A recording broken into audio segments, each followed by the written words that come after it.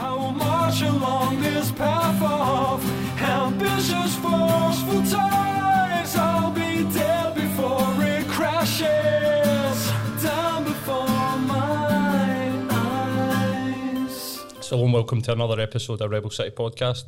This will be episode 112. This week, after the back of one of the shots that we did in the last couple of weeks, which Matt really put together about gaming, we've got Joe Donnelly. How's it going, Joe? Not bad. How are you? Hi, great, mate. It's nice to meet you. Thanks for having me. Thanks for coming in. Struggling with this weather. I'm not going to lie. See, try to get fucking sleep. Like, absolutely brutal. Like me and Matt were saying when we came in, both of us were like, oh man, fried. Oh no. That's fucking It's actually cold today at 15 degrees or something. I know. It's bizarre. I would never ever complain about the sunshine, but definitely at night when you're trying to sleep, it's an absolute nightmare. But it's a pleasure to meet you, mate. We were just chatting there off mic that you're, you know, a Celtic biographer. Must be an interesting job for you, especially right now with the, you know, seems to be that half the fans are raging at the club and other fans are starting to get excited about like the future. But No, I work for the club. The obviously a disappointing season for Celtic standards last year, but plenty of excitement just now. Obviously, get the new manager in the building. I like what I mean. I've been in both camps over the course of the summer, where I've been both unhappy and excited. But I liked what he had to say for himself in the press conferences, and if he can deliver half of what he thinks he's capable, I think we're in for. Yeah. I think he said hopefully himself, a he'll good be couple of years judged on the pitch, which is a great attitude to begin in with, because that's what it is. I mean, we're at a point just now where it's exciting, and obviously there's, you know, a lot to come, and definitely that will come. So, so as Paul was saying, we obviously had recently spoke sort of briefly about gaming, just because as I was saying to you off mic, like, I read an article sort of turn of the year, and it was describing, you know, how people had started to find benefits to gaming in terms of managing their mental health, and I had a bit of a kind of like moment of realisation where through the pandemic I kind of was like, oh shit, that's like, without meaning to, I've kind of been managing myself through sort of gaming. And when we were talking, it was quite unusual to see gaming framed in, you know, a more positive light than would normally be the case. A lot of what you get is, you know, uber violence and, you know, moral panic, and, you know, it's been the case since, you know, we go back to like Wolfenstein and Doom, where people are like, oh my god, this is like super violent, and then when you look at them now and where games have went, it's, you know, really, really tame a lot of the time. So it was quite nice to see this, and because it is a like multi-billion pound industry worldwide, you know what I mean? Like, so we consume the content in the same way that we do movies now, I think, in a lot of senses, and it's certainly part of what I enjoy about gaming is the sort of narratives. Euro checkpoint on sort of your own experiences with gaming and sort of mental health. So I suppose it makes sense to kind of tell my story. I've always played video games my entire life. The first game which I can attribute to, the first which I picked up was Lemons on the Atari ST. Right. Made by DMA Design, a developer based in Dundee, who later moved to Edinburgh and renamed himself as Rockstar North, which people all know as the Grand Theft Auto developers. I have always played video games all through my school years as a means of kind of, I mean, sort of what you touched upon there in terms of what people have been doing in the pandemic, escapism. Again, at school, not really from anything too harsh, you know, just even just fed up with school and wanted to spend a bit of time in different worlds from my end. In 2008, when I left school, I became a plumber and gas fitter, so that's what I was doing full time. In 2008, my uncle sadly took his own life. And at the time when I was feeling a lot of stress, you know, reality wasn't the best place at that point for my family and myself. I used games as a means of escapism. I really stepped that up. I was throwing myself into the games which I enjoyed at the time. And yeah, I mean, obviously kind of going through the grieving process and stuff, but it was great to be able to switch off and just run into BioShock and fight some of the baddies there for a few hours and just kind of lose myself. And in 2009, a year after my uncle passed, my girlfriend and I went to Australia for a couple of years and did the kind of backpacking thing and settled in Melbourne and did a bit of work there. And then when I was away, I decided that I wanted to leave behind plumbing and labour and stuff like that and pursue a career change. I'd always quite enjoyed writing, so I started studying journalism. And when I was studying, I started to kind of fold in my interest with video games. I'd always read the magazines when I was younger. Yep. And then started pursuing some work. Once I left university, I was writing kind of full-time freelance and trying to fold in games which were tackling themes of mental health, which I discovered along the way. And like you kind of mentioned about the kind of tabloid press about how video games can make you violent, or when people think about video games, they maybe think of Grand Theft Auto, Call of Duty, Fortnite, FIFA. Yeah. I discovered this whole array of kind of indie games which was tackling themes of suicide, depression, OCD, autism, all this wide spectrum of kind of interpersonal themes which I didn't realise existed myself, and I knew that a lot of people didn't from the outside looking in. And I found that when I was trying to understand the depression, anxiety, which I started to get in the wake of my uncle's suicide before I spoke to a doctor, because as we know in West of Scotland particularly, let them down the country, all over the world, men aren't very good at that, but particularly here in Glasgow, I was discovering games that were actually specifically about suicide or depression, and they were making me think about what I had in my head that I wasn't necessarily able to articulate.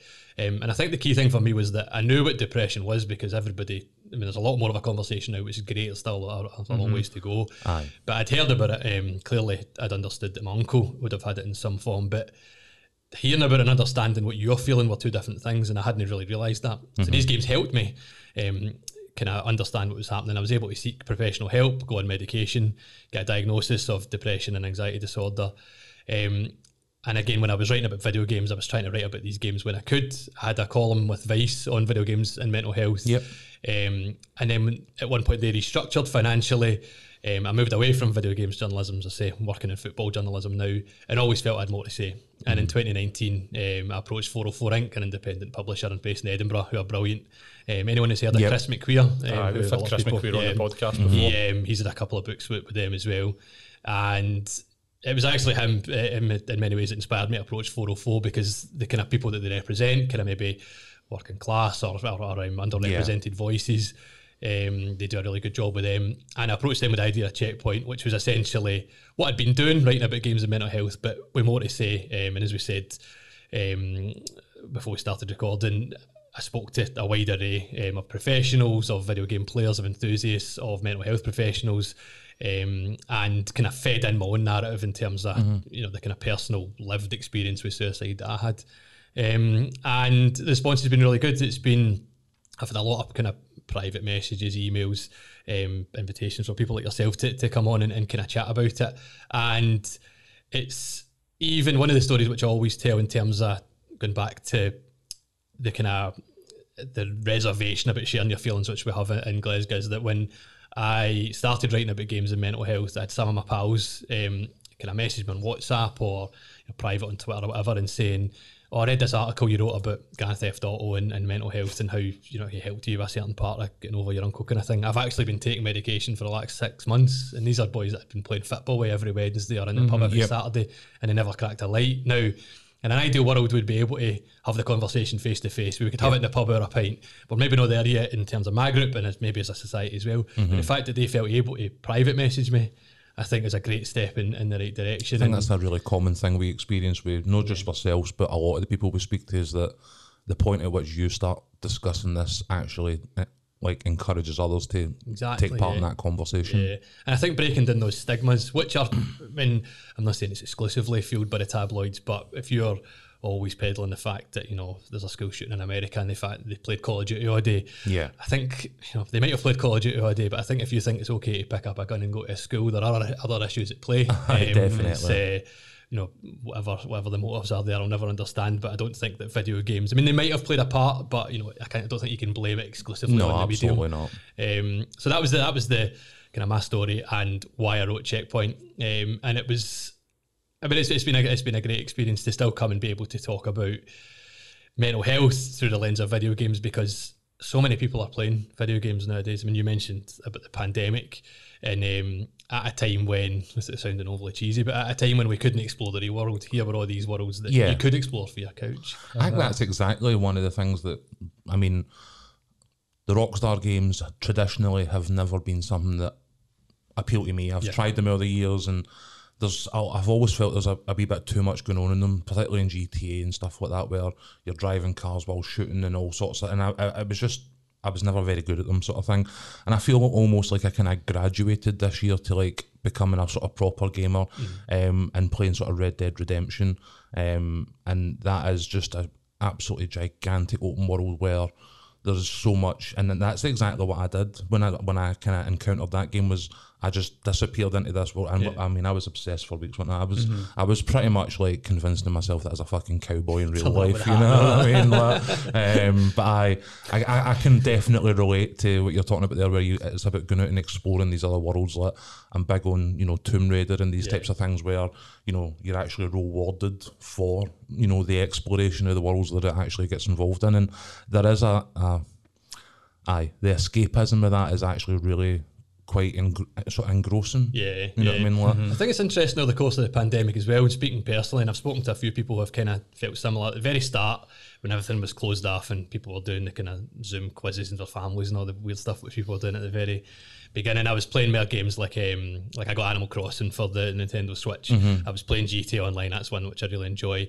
Dip in and out of Minecraft from time to time, and it's in these social spaces where all the rules had suddenly changed in the real world, but and this will be relevant to kind of younger players as well, who may have been used to. I've got 2 wins now, so I'm spending a lot of time in the house anyway, even before all this. But the rules had changed so much for everybody. But maybe if you're at school or you can't go and play football or whatever, but the rules in these games, in Fortnite and Minecraft and things like that, they stayed the same. You know, like, so it was a very familiar world for people, and it was comforting to be able to do that. As time went on, and as much as, you know, I love my family, but you're kind of on top of each other over the last year, watch what I'm saying. But I found in the kind of last few months, probably this side of the year in lockdown, that I was diving into games which were single player because I just wanted to be myself. In that sense that you kind of touched upon in that area of achievement, I was playing games like Demon's Souls and Dark Souls, which are, for them that's not aware, kind of gothic fantasy RPG games, which are known for being really difficult. And the sense of achievement of me just playing against the computer and beating one of the bosses, you know, spending hours at a time getting killed and eventually overcoming it, just that kind of level of solitude that I was getting for a couple of hours. So it's funny, it went from, you know, wanting to jump into these online worlds to keep everything the same to just getting a wee corner to myself at a time when we were forced all these. I've never played the Dark Souls, but I did spend quite a considerable period of time playing and replaying Jedi Fallen Order, which I believe the game engine is sort of very similar, where there's a lot of sort of parry, thrust, like sword fighting, and like, again, this is part of the graduation that I was talking about, where that's a level of complexity and like, and you know, intricacy on gaming that I was just never had the patience for. It was very much like point and shoot Call of Duty, and that type of thing. So that level of achievement is something that, again, I can also relate to. Like, it's quite weird to, you know, have these realizations and then be like, oh Christ, other people are having them as well. You know what I mean? Like, I had a different experience personally. Like, and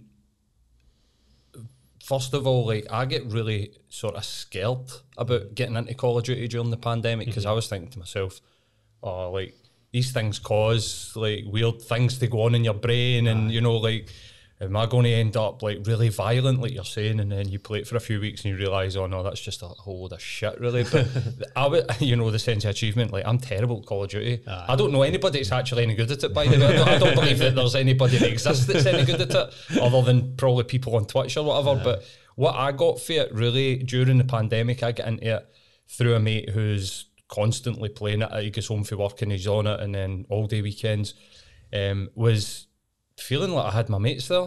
Like, I really, like, I wasn't thinking, oh, I really can't wait to get home and play COD, or I can't wait to turn the PlayStation on to play COD. It was the banter, really, and just like this sort of feeling that, like you're saying, like, oh, this is normal, this is like hanging about with my mates. And then I actually made mates, like these guys that from his work. So it's like a group of us now, that sort of group chat. And during the pandemic, I really got a feeling as sort of being part of something, when everything was just sort of like you're saying, there was just nothing to feel part of. So I don't think it just works on like one level for people. Like, I think absolutely there'll be a sense of achievement and definitely, you know, like dopamine, like when you're playing like Animal Crossing and stuff. But I really felt like I was part of something, and that I had friends and I could speak to people. Do you know what I mean? And I mean, because there's so much of the kind of our social lives that were compromised over the last year, where, you know, you weren't able to. and on a Friday night, if the pubs are on the shut or wherever people go, cinema, whatever, and if you're able to jump onto a server and get a game. I think it's interesting, like, I wrote Checkpoint before the pandemic. It was supposed to be published in May and it got pushed back as a result till July. So in that time, I wrote a wee kind of prelude chapter just explaining this and saying that at a time when, and of course everybody realised the significance by July by the time it came out, but I don't know that we knew it was going to last quite as long. And definitely not. I hope that we're getting towards the end of the woods, but you never know, it could end up getting backwards as well, as we've seen. But I think it's interesting because at the very start I was doing a lot of kind of press things like this, just saying, you know, video games will offer this, you know, place where you can go and socialise with your pals, or, you know, escapism or sense of achievement. But as times went on, and I do have a chapter in Checkpoint which discusses the potential for a video game addiction. Yep. And the year before last, the World Health Organisation acknowledged that gaming addiction is a thing. Yeah. And there's been a lot of pushback from experts who say they've kind of, it's been a snap judgment. There's not enough research and evidence to suggest either way, to be fair. There are a lot of people who reckon they've been addicted to video games in the past. Things have suffered relationships. Maybe they've been at university and they've been failing or their work or whatever.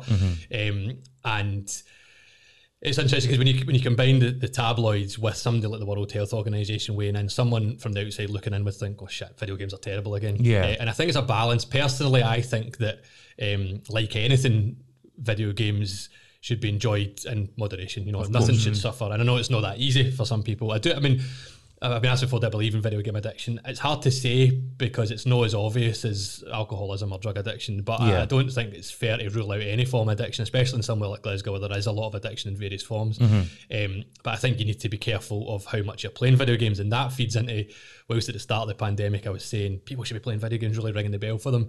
I'm still doing that as a video game enthusiast, but after a year of changed routines, like you're saying, maybe you're playing COD with your mates, which is great, but if some people had been furloughed the full time and they're playing all day, those routines can become habit. And I think you need to be mindful of that. And as people start to get reassimilated back into the workplace, maybe they're splitting remote time and they're also getting in. If you're at work, you know, like that needs to take priority over your gaming habits, and you need to be mindful. Yeah. Do you know Bobby Lee?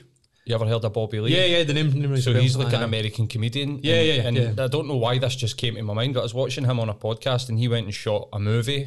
So he's got a massive podcast called Tiger Belly, and in the studio in the background, these gaming setups there, and they'll do ads at the end of the podcast and he's sitting playing. So as soon as they wrap, he's like COD. And what he said was when he took the PlayStation into the hotel room, he was like, it just wasn't the same. And it was like, the setting's different, so then he was like, this is different, and it sort of broke. He's like, I've went back to playing Minecraft. He's like, I've stopped playing COD. And I think when he said that, I was like, he must have been addicted to that, because it's more about the routine that he's doing rather than him enjoying the game. Because when he was talking about it, he was like, I realised when I was playing it in this hotel room, I don't even enjoy this. I'm not even liking what's going on here. I don't like this game. Went back to Minecraft and was like, oh, this is really soothing instead of feeling anxious and whatever. And I think like when you notice wee things like that, you should take a step back. And it just came up there. I was thinking, he changed his setting where he was playing his game and he was like, this isn't the same for me.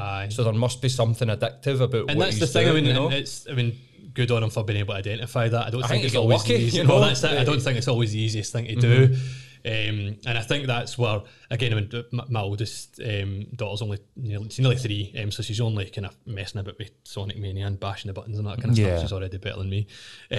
But it's always the way, man. I know. It's only a kind of glimpse into the future as well. Get an army of like nieces, nephews, and my daughter, and like I've just spent most of the last 10 years getting horsed after them at everything. You just say nobody's good at Call of Duty. Do you still get button bashing? Like, can you still win at games by just randomly smashing buttons? She was just sitting hammering the control, and I was worried she's got to break it. But as long as she was playing computer games, I suppose I passed the torch. But no, I think that again for parents, it's interesting because I think that before the pandemic, for a lot of parents, just having spoken to parents over the course of Checkpoint and what I do, is kind of video games still seen as the unknown, still seen as a child's play, still feeding into the tabloid headings and stuff like that. But then during lockdown, where they were forced to be indoors and see their kids, a lot of parents, credit to them, were taking half an hour of their day to play Fortnite or sit with them, you know, whilst their kids would allow, and see, like any game you're playing online, there are weirdos on the internet, so you do need to be mindful of that. But really encouraging them, really understanding what it is. But as we then move back to normal, it would be a key for parents to keep that an eye on kids, because they're maybe less aware of the stuff you're saying about, again, your man does sound like he got lucky, but as adults, it might be easy to identify that, you're not going to work, for example. Yeah, absolutely. If it's a school holidays, I've got a friend and they've got a son, and he's 18 or 19 now, and, he's not very good at much outside the PlayStation, and he just wants to play PlayStation constantly. And I think that maybe even for developing brains, there might be, like we're saying, you get this sort of gratification, and that's how our reward system's made. Like, you do good things and it comes back, and you should develop habits based on these good things. But sadly, I think for a lot of young men, if the world outside isn't really accepting who they are or whatever, it's very hard to go and get a job, and it's getting worse and worse. Why would, if that's the place where you're getting that sort of gratification, then there might be a danger in setting limits and stuff. Like you're saying, that these technology addictions, like social media, porn, gaming, like, they're all very new. We don't really know what's going on with them. And I think that, like you said, they aren't inherently bad. I don't know if there is much that we do consume that is just bad, like nothing but bad. There's always a sort of good and a bad side, but I think you're right. Like, if hopefully the pandemic, if parents have been sitting down with kids and then realise, oh, wait a minute, this is actually great, but also I need to be aware of how much that they're just disconnecting, But in terms of my experience growing up with gaming, I remember having the Commodore 64, the Nintendo, the PlayStations and stuff, usually like a year after everybody else got them, to be fair. But we had them through the years, and like, I remember my dad kind of like hovering about in the background, being a bit like, so what's this then, and what'd you do with that? And you'd be like, you want to go? No. My dad was older when we were growing up by comparison to some other parents and that, but he always had that kind of like, oh, aye, what's that, what you doing here? And, quite like conscientious about what we're doing. We've obviously, been the same with Alex, but throughout the pandemic, I've actually found that we've spent time in, like, so we've got like half a dozen different Minecraft worlds that, we build mountaintop mansions with back caves and then move on to the next world and all sorts of. So it's been a great opportunity to actually like spend time gaming together, like side by side on the split screen, particularly when it comes to Minecraft. I think the other one was Fall Guys, which is just basically like Wipeout, kind of like, the TV show Total. It's kind of like a gaming version of that, and they're like great fun wee short games that cater to a short attention span a lot of the time, but at the same time are really fun, really relaxing and quite inclusive. It's definitely a generational thing. I definitely find myself now being more like, do you want to sit down and we'll have a go in this or we'll have a go in that, because I'm conscious of like that generational thing before as well. My dad's popping heads round doors and being like, pure, what's this, and almost kind of like treating it with a level of suspicion in some respects, whereas I'm like, no, let's just sit down and play. And I think that's it's become a good common ground for us in that respect. That's a generational thing, because my dad just didn't like getting beat like 20-0 at FIFA. He did try and sat down and he was like, what the fuck is this thing? And I'd be like, it's all right, we'll turn it on, you'll get it. And he was just like, I don't get it. But our generation seemed to be like the first sort of generation of dads that game with their kids, and like the average age is like 35 now or something, right? Gamers, and that would reflect the fact that you've maybe been playing through the 90s and whatever. Absolutely. I think, it kind of frustrates as somebody who plays a lot of video games and is an advocate, whatever you want to call it. If you talk, just for what we've spoken about so far as examples, if you were to sit and watch films all day at the expense of something else, that would be, a bad idea. Nobody's saying that you should sit and play Minecraft from 8 in the morning to 8 at night. If you do, there are issues you might need to address. Maybe you don't, maybe you're still managing time for anything else. It's not, it's very idiosyncratic, but in terms of that, and I completely get that, the kind of older generations looking over your shoulder a wee bit unsure, and it's that idea of the unknown again. In pre-pandemic, 2018, I think the film industry was worth $41 billion, give or take. It's like £30 billion, right, in 2018, when box office, before there was any compromise there. And in the same year, the video games industry was worth $162 million, so £130 million or something like that. Now, it's not about money, but if you're looking at these industries and thinking, what do they contribute, what do they make, how important are they, how, what's their stature kind of thing, if you're basing it on money, because it's, it's not all about money for me, but if they always hear about, this film grossed this film grossed that, or this book sold this many copies or whatever, a lot of things are judged on how much they're consumed by the public. Video games are, head and shoulders above them all. Yeah. So how can it be the unknown if it's making all this money, if people are playing all these games? And granted, I know that video games cost more to buy, but you can obviously talk about replayability and everything. You can watch a film once before you need to pay for it again in the cinema. But I just think a lot of people don't know these things. I think that's a little frustrating when I don't think it takes too much for people to learn.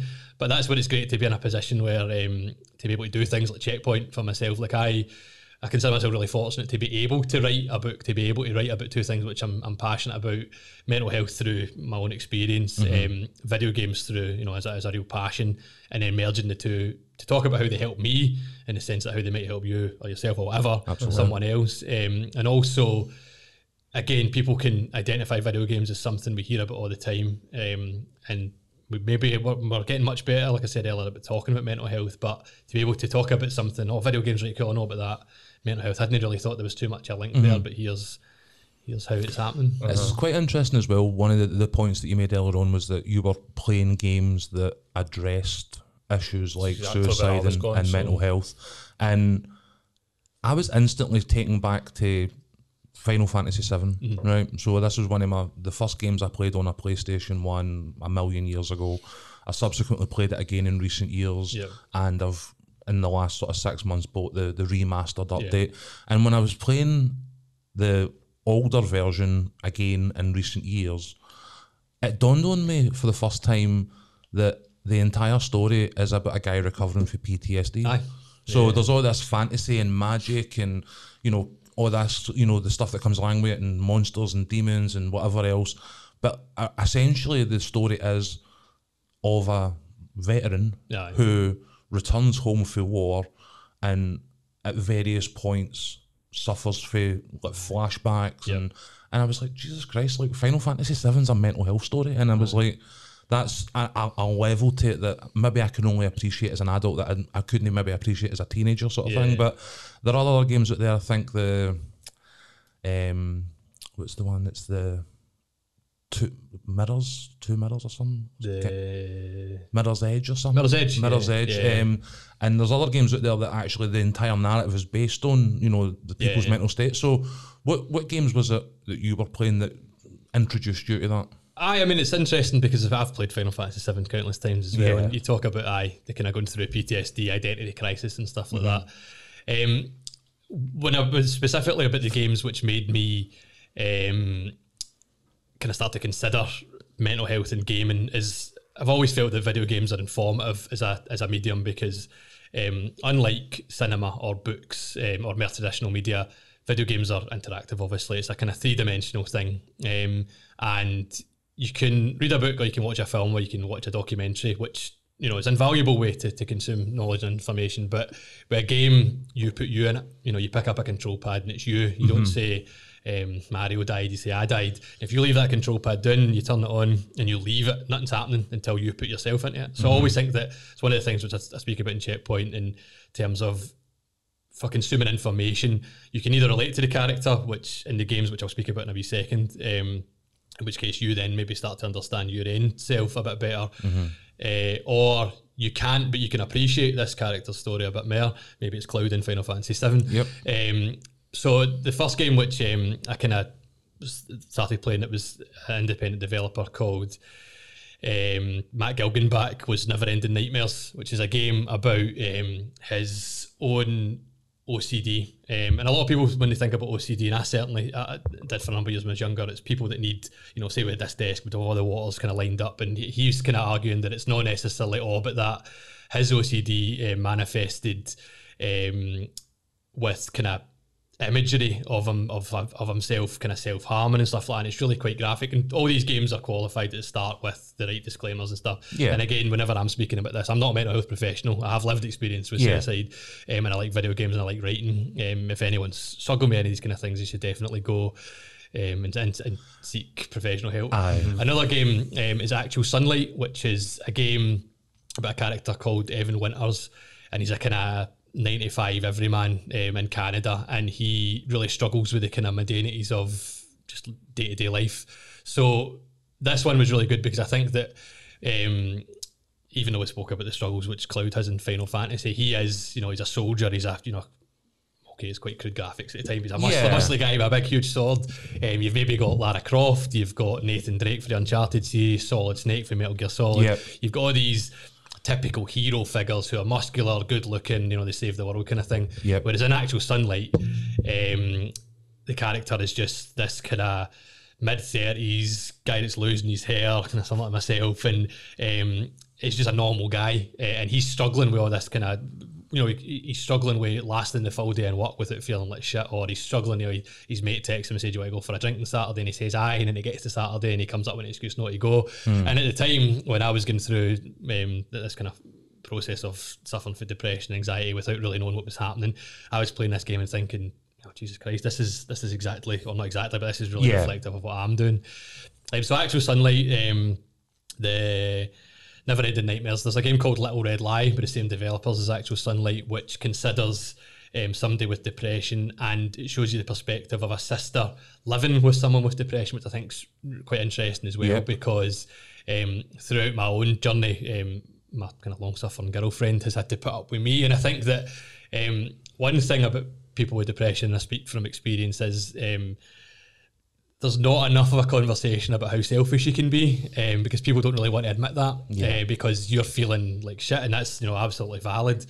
But it's so easy to be consumed by how you're feeling and not really thinking about how your behaviour might be affecting others. So that Little Red Lie is really interesting in that front as well, because it shows the side of someone else watching someone with depression, and my girlfriend Jenny's been absolutely brilliant with me, but there are times when I'm sure I've been really doing on nothing, because you're not meaning it to be fair, but it's a difficult one.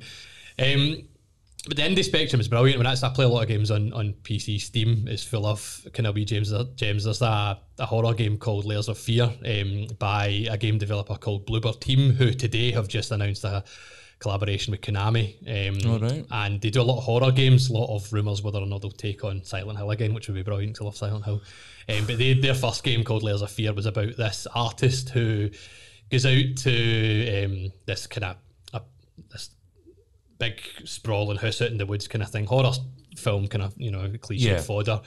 But instead of all these bad things that are happening, but he is starting to kind of lose his sense of reality, and it feels like approaching mental health and horror, and normally it's just about jump scares and the fact that we should be terrified of poor mental health. This is a bit more nuanced. It's a bit more putting you inside the kind of the character's head. So it tends to be away from mainstream games. It tends to be more the kind of indie games, which I have found most kind of, I don't know, stuff I can relate with and comfort in mental health. I wrote an article for The Guardian a couple of years ago about Grand Theft Auto 5 mental health, which I thought was really interesting. Over the last few years, I've started playing a bit more in the role play scene, where you go in and you've got GTA on its own, where it's just a kind of crime simulator where you commit all these nefarious acts, as most people will be familiar with. And then the role play scene in PC is a kind of different spectrum altogether, where you're encouraged to use the Los Santos map and treat it a bit more like reality. So you get a job, you buy a car, daft things like you stop at red lights. I watched a video the other week there on YouTube of a guy who was running for mayor. Aye, there you go. It sounds tedious, right? It sounds boring. It sounds like if you want to play GTA, I think Limmy's had a good crack at it as well, which is, he's obviously quite funny when he does it, but GTA is known for, the kind of overblown violence and drugs and everything else, and that's great fun. It's anyone who chooses that over the roleplay scene is absolutely fine. But similar to what you're saying about Minecraft or Animal Crossing or your man that swapped Call of Duty, to go back to Minecraft, like playing this game, this lovely kind of sprawling map, and doing it a bit more like real life is quite soothing as well. And I inadvertently, just completely randomly, discovered this group of players who use Grand Theft Auto as a kind of self-help-ish group. And as I say, I wrote about this for The Guardian. It was people that would just wander about, no cars or anything, just walk and use their mics and just chat about. So there's like virtual walking talks. Basically, and using Grand Theft Auto. Mount Chiliad, which is the big mountain, go on a hike and just chatting about this. Lassie had a mother who was an alcoholic, somebody else, his uncle's an alcoholic, and he'd been knocked down and killed outside the pub one day. And I spoke to them and I said, as long as I can anonymise your names, could I write about these experiences kind of thing. And I thought that was really valuable, because here's a game which is known for all these really bad things. I mean, to be fair, it wears it all in its sleeve. But people have got these assumptions with Grand Theft Auto, and then here was this really wholesome thing which exists in the same world. So it depends. I mean, I've tended to find myself that the indie games have been more helpful at addressing the themes head on. Because ultimately it's a bit of a gamble for the big studios to do a game solely about depression, because they're there to make the kind of the mega millions. But I don't know, it's good to see that you can find these pockets in games like Grand Theft Auto. This was something that I touched on in the wee sort of short episode we did recently, because I have discovered DayZ. Right now, I'm not playing it at the moment. I probably will at some point, but I'm just engrossed. And again, it's this open world survivalist sort of zombie apocalypse type thing. But on the servers for the the online side of it, there's just this myriad of stuff going on that is so out with that sort of zombie apocalypse genre that it just kind of like drew me in. So a lot of guys spend times building like really elaborate bases. There's other guys who focus their energy on helping other players as they spawn in and stuff like that. There was one guy that was running a taxi service between cities. This is like a fictional sort of Eastern European country that has multiple sort of villages and towns, and he was running taxi services. There was another guy who was running, he was a drug dealer, growing weed to then sell it to buy supplies within a game. Within the game. Right. So there's like a real like senses of like multiple communities. It's really similar to the DayZ one. I don't really play DayZ, but I did know a strong roleplay community, and it's the same with this Grand Theft Auto in terms of taxi services. You can become a tailor and make clays for the mafia and the gang and things like that, and it's just even it's bizarre. Like Red Dead Online, there's like they have essentially like biker gangs, but because it's in Red Dead Redemption, it's horses. So they've got like, squads of like 30, 40, 50 guys, and they have like initiations like a biker gang. They have, all these things, and like you can hire them. You can, if you want to go, this guy's or this group out here have messed with me, you can go and hire these dudes, and they will go and like fuck this other gang up for you. That's cool. There was two guys in DayZ who you could call them in and they would build your base for you. So like one guy just phoned in the builders. I'm a joiner. That's pure just weird stuff that is not what I would readily associate with that particular game or that particular genre. But I love how people have taken these ideas and started to make them their own, like as you say with these role plays. And I really enjoy like watching these narratives because these communities, these people are in and out regularly, and they're their own characters in a lot of senses. So, but I think they must get something really good for that as well. That when, like you were saying with Call of Duty, like when they log in, there's 30 mates in their biker gang, or there's 10 mates in their base, or whatever it is, and they're working together towards common goals. And I think that in itself is like the type of thing that we talk about doing in real life to make ourselves feel better, like service and all these other things. I think like if you're just living a mundane life and you're looking forward to going home and kicking about with your mates in a game, there's nothing wrong with that. Like as long as you've got something to look forward to, and finding some sort of joy. Like, and if you get that through a game, why should it be any less valid than if you go and walking a Sunday up a hill, what I mean? Exactly. Like, just dive into a book to, you spend hours reading a book to go to this other place which it transports you to. That's the stigmas around video games. I mean, they're maybe not as bad as they've been. Like gaming just seems to be, again, we spoke about the numbers earlier, it's massive now. It still frustrates that it persists more than anything. A lot of the time it is, in my opinion, to sell newspapers or to get clicks on websites. We're starting to see a change though, but I think there's like there's BAFTAs for gaming and stuff like that. There is starting to become more mainstream recognition of the art form in that sense. When you're getting the Royal Philharmonic Orchestra doing like the Tomb Raider suite, where it's all the music from Tomb Raider, only it's through the strings and Skyrim and things like that as well. And cool. It's kind of branching into the arts, for want of a better term, beyond gaming, which is good to see. So it's kind of educational for people, because if they like that, then they might seek it out and start listening to like classical music if they've been into a game. Do you know about? I just looked it up on browser. Eliza. You ever heard about Eliza? Eliza, I'm not sure. So Eliza was like basically a I'm not going to bring it up here, sort of almost teased you there. It was a computer program that was developed in the 70s, and it was like basically the world's first computerized therapist. Aye. And it did nothing but repeat back to you what you said, but just paraphrased. It was programmed to paraphrase. Oh, right, aye. They did this test where, like within a university, it probably been Stanford, they seem to be doing did all the experimental stuff, and when they took it away, people were like, "Oh no, I want it back." They really get a lot of benefit through just being able to talk to a computer program. And I suppose, like, do you see gaming actually being something like that, where you could maybe even log on and speak to some sort of like digital therapist? Or I mean, with the technology and the way that it's going, I mean, I think the sky's the limit, for want of a better term. Like I said, that example I gave about Grand Theft Auto and people logging in, I got the sense that they knew each other from the game, but not necessarily knew each other in person. And that's kind of like that in terms of this anonymous.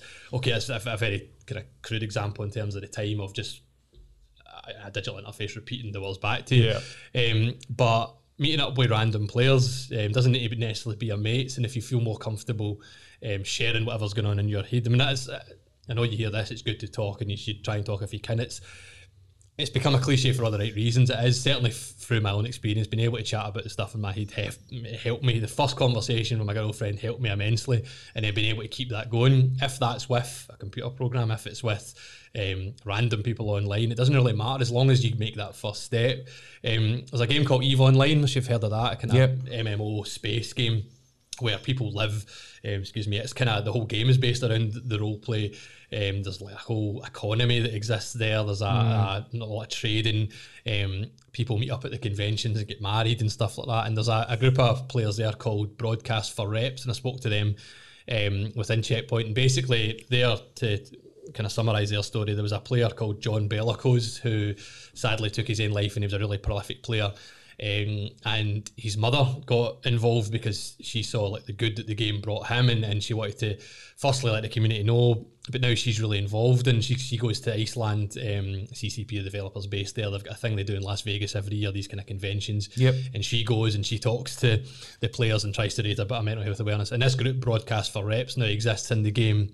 And they're not qualified therapists, but they're just there for a kind of, an ear to bend or a shoulder to lean on, and it's basically in the game. They're like kind of in-game therapists, and they're very upfront about the fact that they don't have mental health qualifications. But if you want to just speak to somebody, and it's kind of similar to what you're saying, it's like, yeah, so that computer program, if it's only repeating the words back, has no, it's not any built-in knowledge. But also, exactly, I think what was really effective about it was that it had no built-in ego. Yeah, well, exactly. Because one of the big things is that as much as therapists are trained in that, they're humans and they've got their own ideas on how you should live your life. And it was very much like what people liked about this was that it had no opinion. It could have no opinion. It was basically a teletext thing that you typed into, and it would be like, well, I'm not feeling great today, and it would be like, okay, well, why are you not feeling great today? And you'd be like, well, I had an argument with my wife last night. Well, tell me about that argument. It just basically asked you a question based on what you said. Very formulaic, but people get so much benefit out of it that they asked for it back when it took away because it was an experiment. And there's something to that. And I think like, it's really interesting. I mean, there's always that wary side of it. We might go full iRobot and take over the world or something. Where's the information going? Exactly. That was last week's episode. But even in the virtual reality side of things as well, it's kind of flattered this even the last 10 years. When the advent of Oculus and stuff in the last decade, we thought we were getting what we were promised in the 90s, and it's good. There's maybe not enough of it there. The tech's maybe a little bit more expensive, although it is getting cheaper now. But again, in Checkpoint, I spoke to a guy called Skip Rizzo, who's over in the UCLA. I forget the name of the specific department off the top of my head, but basically they've been working with virtual reality technology since the 90s with people that have suffered from PTSD, predominantly soldiers, but also like sexual PTSD and other kind of forms that it presents. But they've been using virtual reality to use the soldiers example, take soldiers back to the moment where they're maybe driving down a street in Fallujah, Iraq or whatever, and they recreate a roadside bombing. This is about safely recreating the in a moments safe of trauma. Space, But it's really interesting. He was saying that not just about the kind of sights and sounds, so they've got the big headphones on, they've got the headset on as well. He said, but smells. He said, so if there was like a big pile of rubbish on the side of the road, they would feed that into the room. Like a fourth dimension. Exactly, it sounds a bit like a kind of Disney ride or whatever, but obviously it's very serious, but it sounds like entertainment more than it does, but they've been taking that technology and really growing it. So for the kind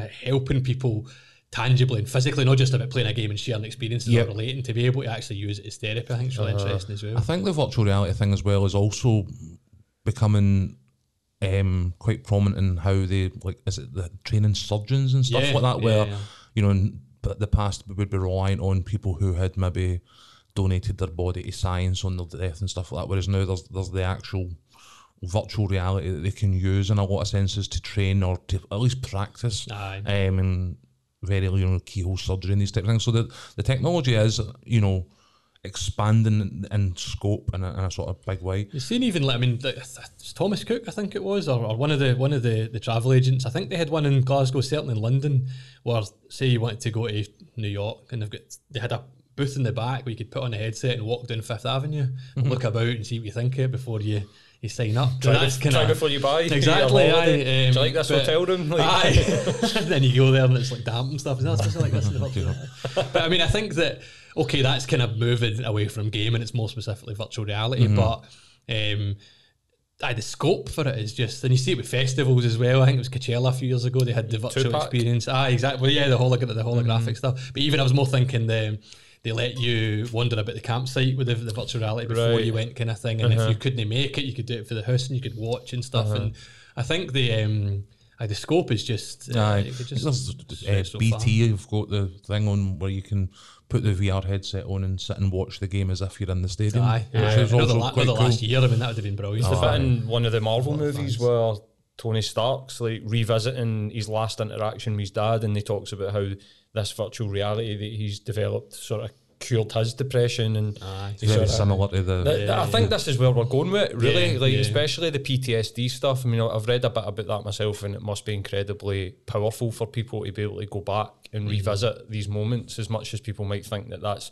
counter. Really, the way out of these things is exposure, because it's an anxiety that comes from an experience, and exposing yourself to that experience is what you kind of need to do to recover from it. Running away from it is the problem. So that's kind of like that. I think that's amazing that they're using this technology to really sort of think about how can we try and help people. And what about, did you meet much stigma when you were writing the book? Did you meet many people that were kind of anti-gaming? And not too much. I think more kind of general scepticism from predominantly parents, actually. That's why I kind of make a point of whenever I'm doing these things to mention the pandemic and how, credit to a lot of parents who have taken that time to understand. Because I don't think it needs much. I think it's just to sit down, like you mentioned, split screen and stuff like that, just to understand. In the same way you wouldn't want your kids to be reading, I don't know, books that had damaging themes. I'm not handing away Mein Kampf for anything. Exactly. Like that, you know what I mean? Exactly. I didn't face too much stigma in writing the book itself. That the hardest part for me was probably I've always found a bit of catharsis about writing about games of mental health and sharing my own experience. And again, I find myself, and I think it's a really fortunate position where I'm able to. A lot of people don't have the means or aren't confident enough to pick up something and write something. So I'm really fortunate for that.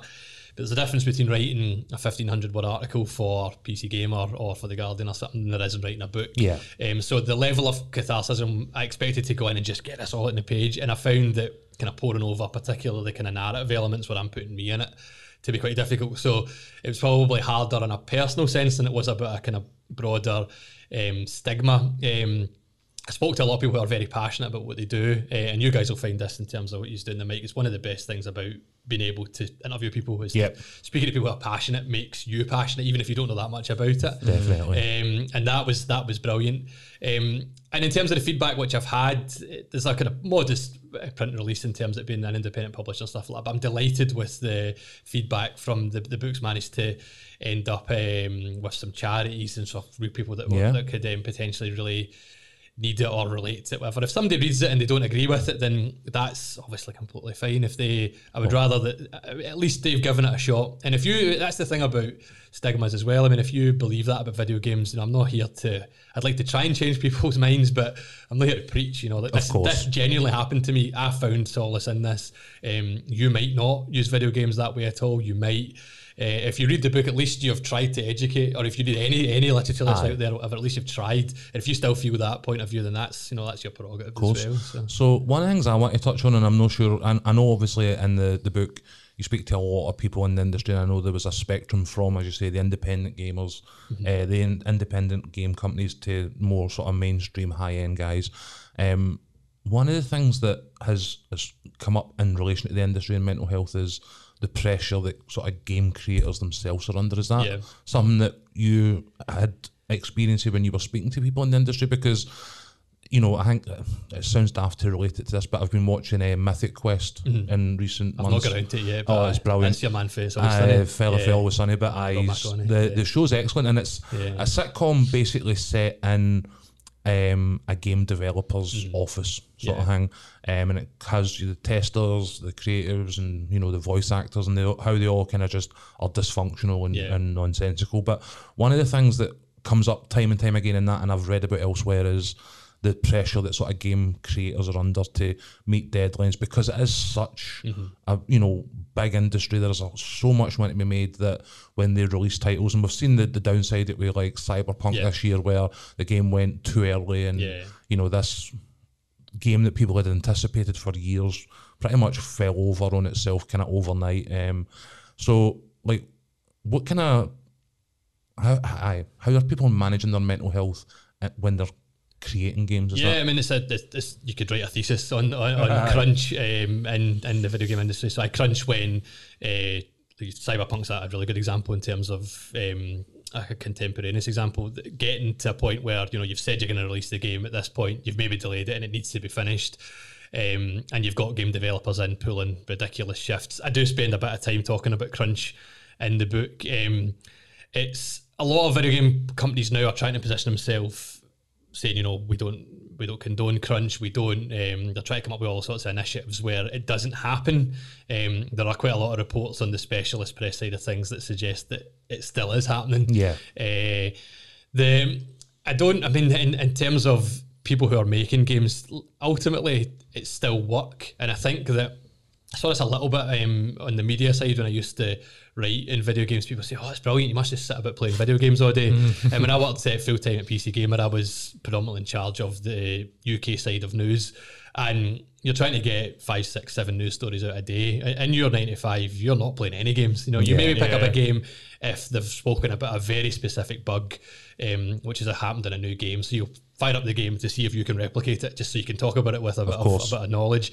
Or maybe you're talking about, maybe it's more of a kind of colourful piece and it's about a specific game mod and you want to go on and make sure that it works and do whatever.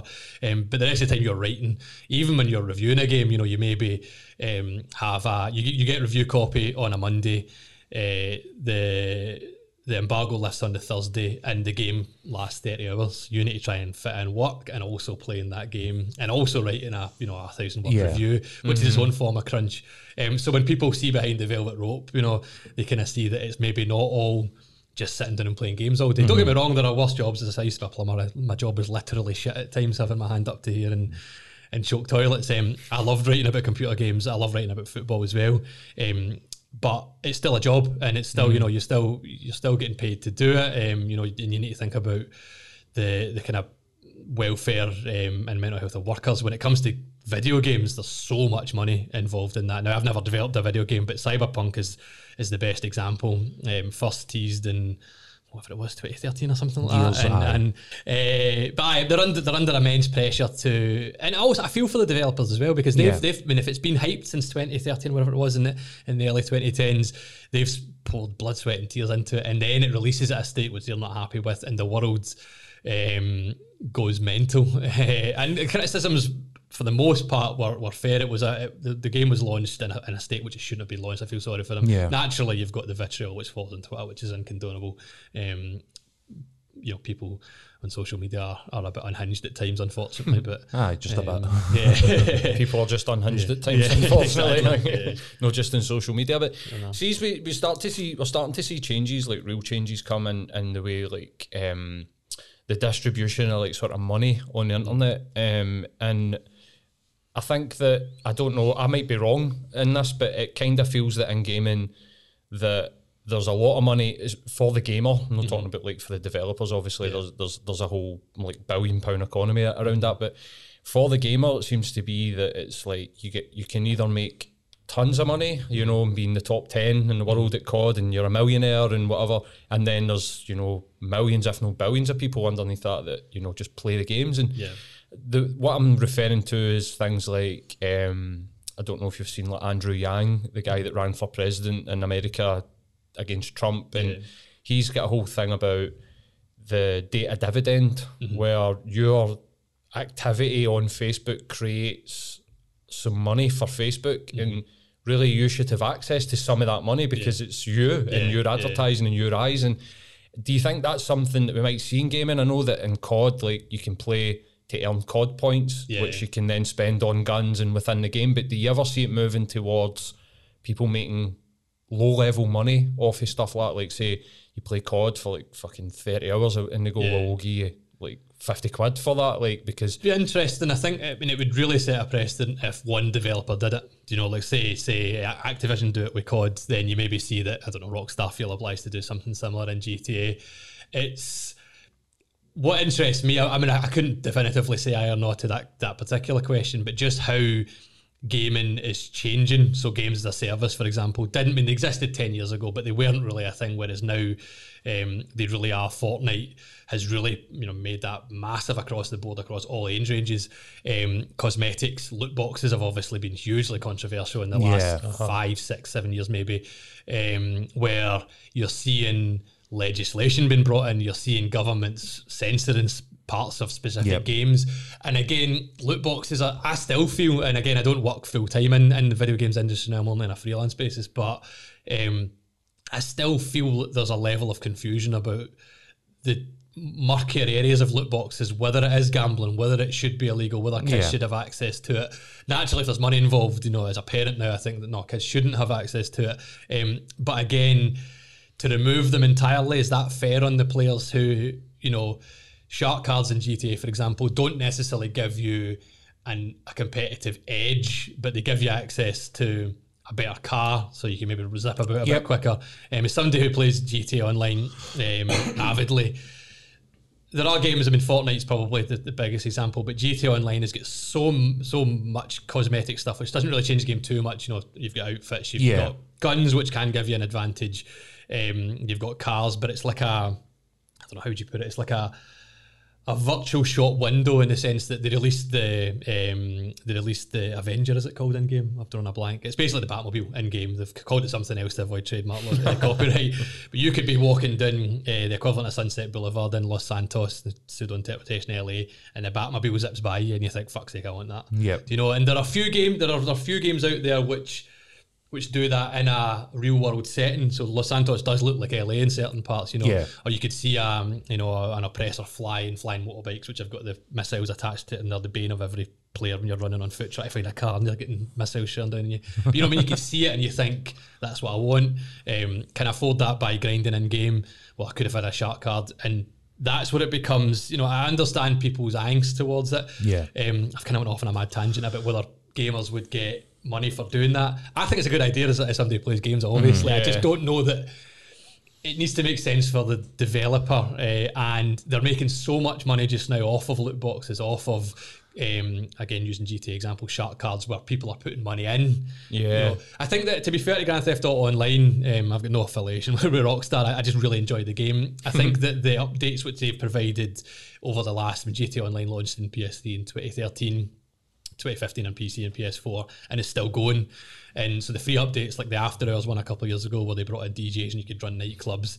The Cayo Perico was a new island which launched in December last year. They're all free if you're already on the base game. Yep. Which I think's good. Whether or not people decide to pay money for shark cards is a whole other argument. But they're making so much money by people putting money in. It would be interesting to see if they started to reciprocate. It feels like we're out. the other end of the spectrum where Yeah. they're making so much money that's Yeah. where they're at. Yeah. I mean, I get the arguments when it comes to like the loot boxes, because that was one of the other points I wanted to just touch on before we started to sort of wrap up, was that this is something that's become massive in the industry in the last 10 years. I always approached it quite innocently. Like I get that in most games, most of what you get for them is largely cosmetic, and that's the bit about it that I don't understand, because my missus is daft on Call of Duty. She plays with our guys, what the work colleagues and stuff like that. And it used to be, as she started to get into that years ago, I think it was like Modern Warfare 3, and she was just hooked. I would occasionally let wages there come in, I'd buy her like Call of Duty points or whatever, and be like, there you go, I know you're enjoying this, like here, there's whatever, 20 quid's worth of Call of Duty points going. And I was just assuming that she was getting stuff that would be advantageous in the game, sort of thing.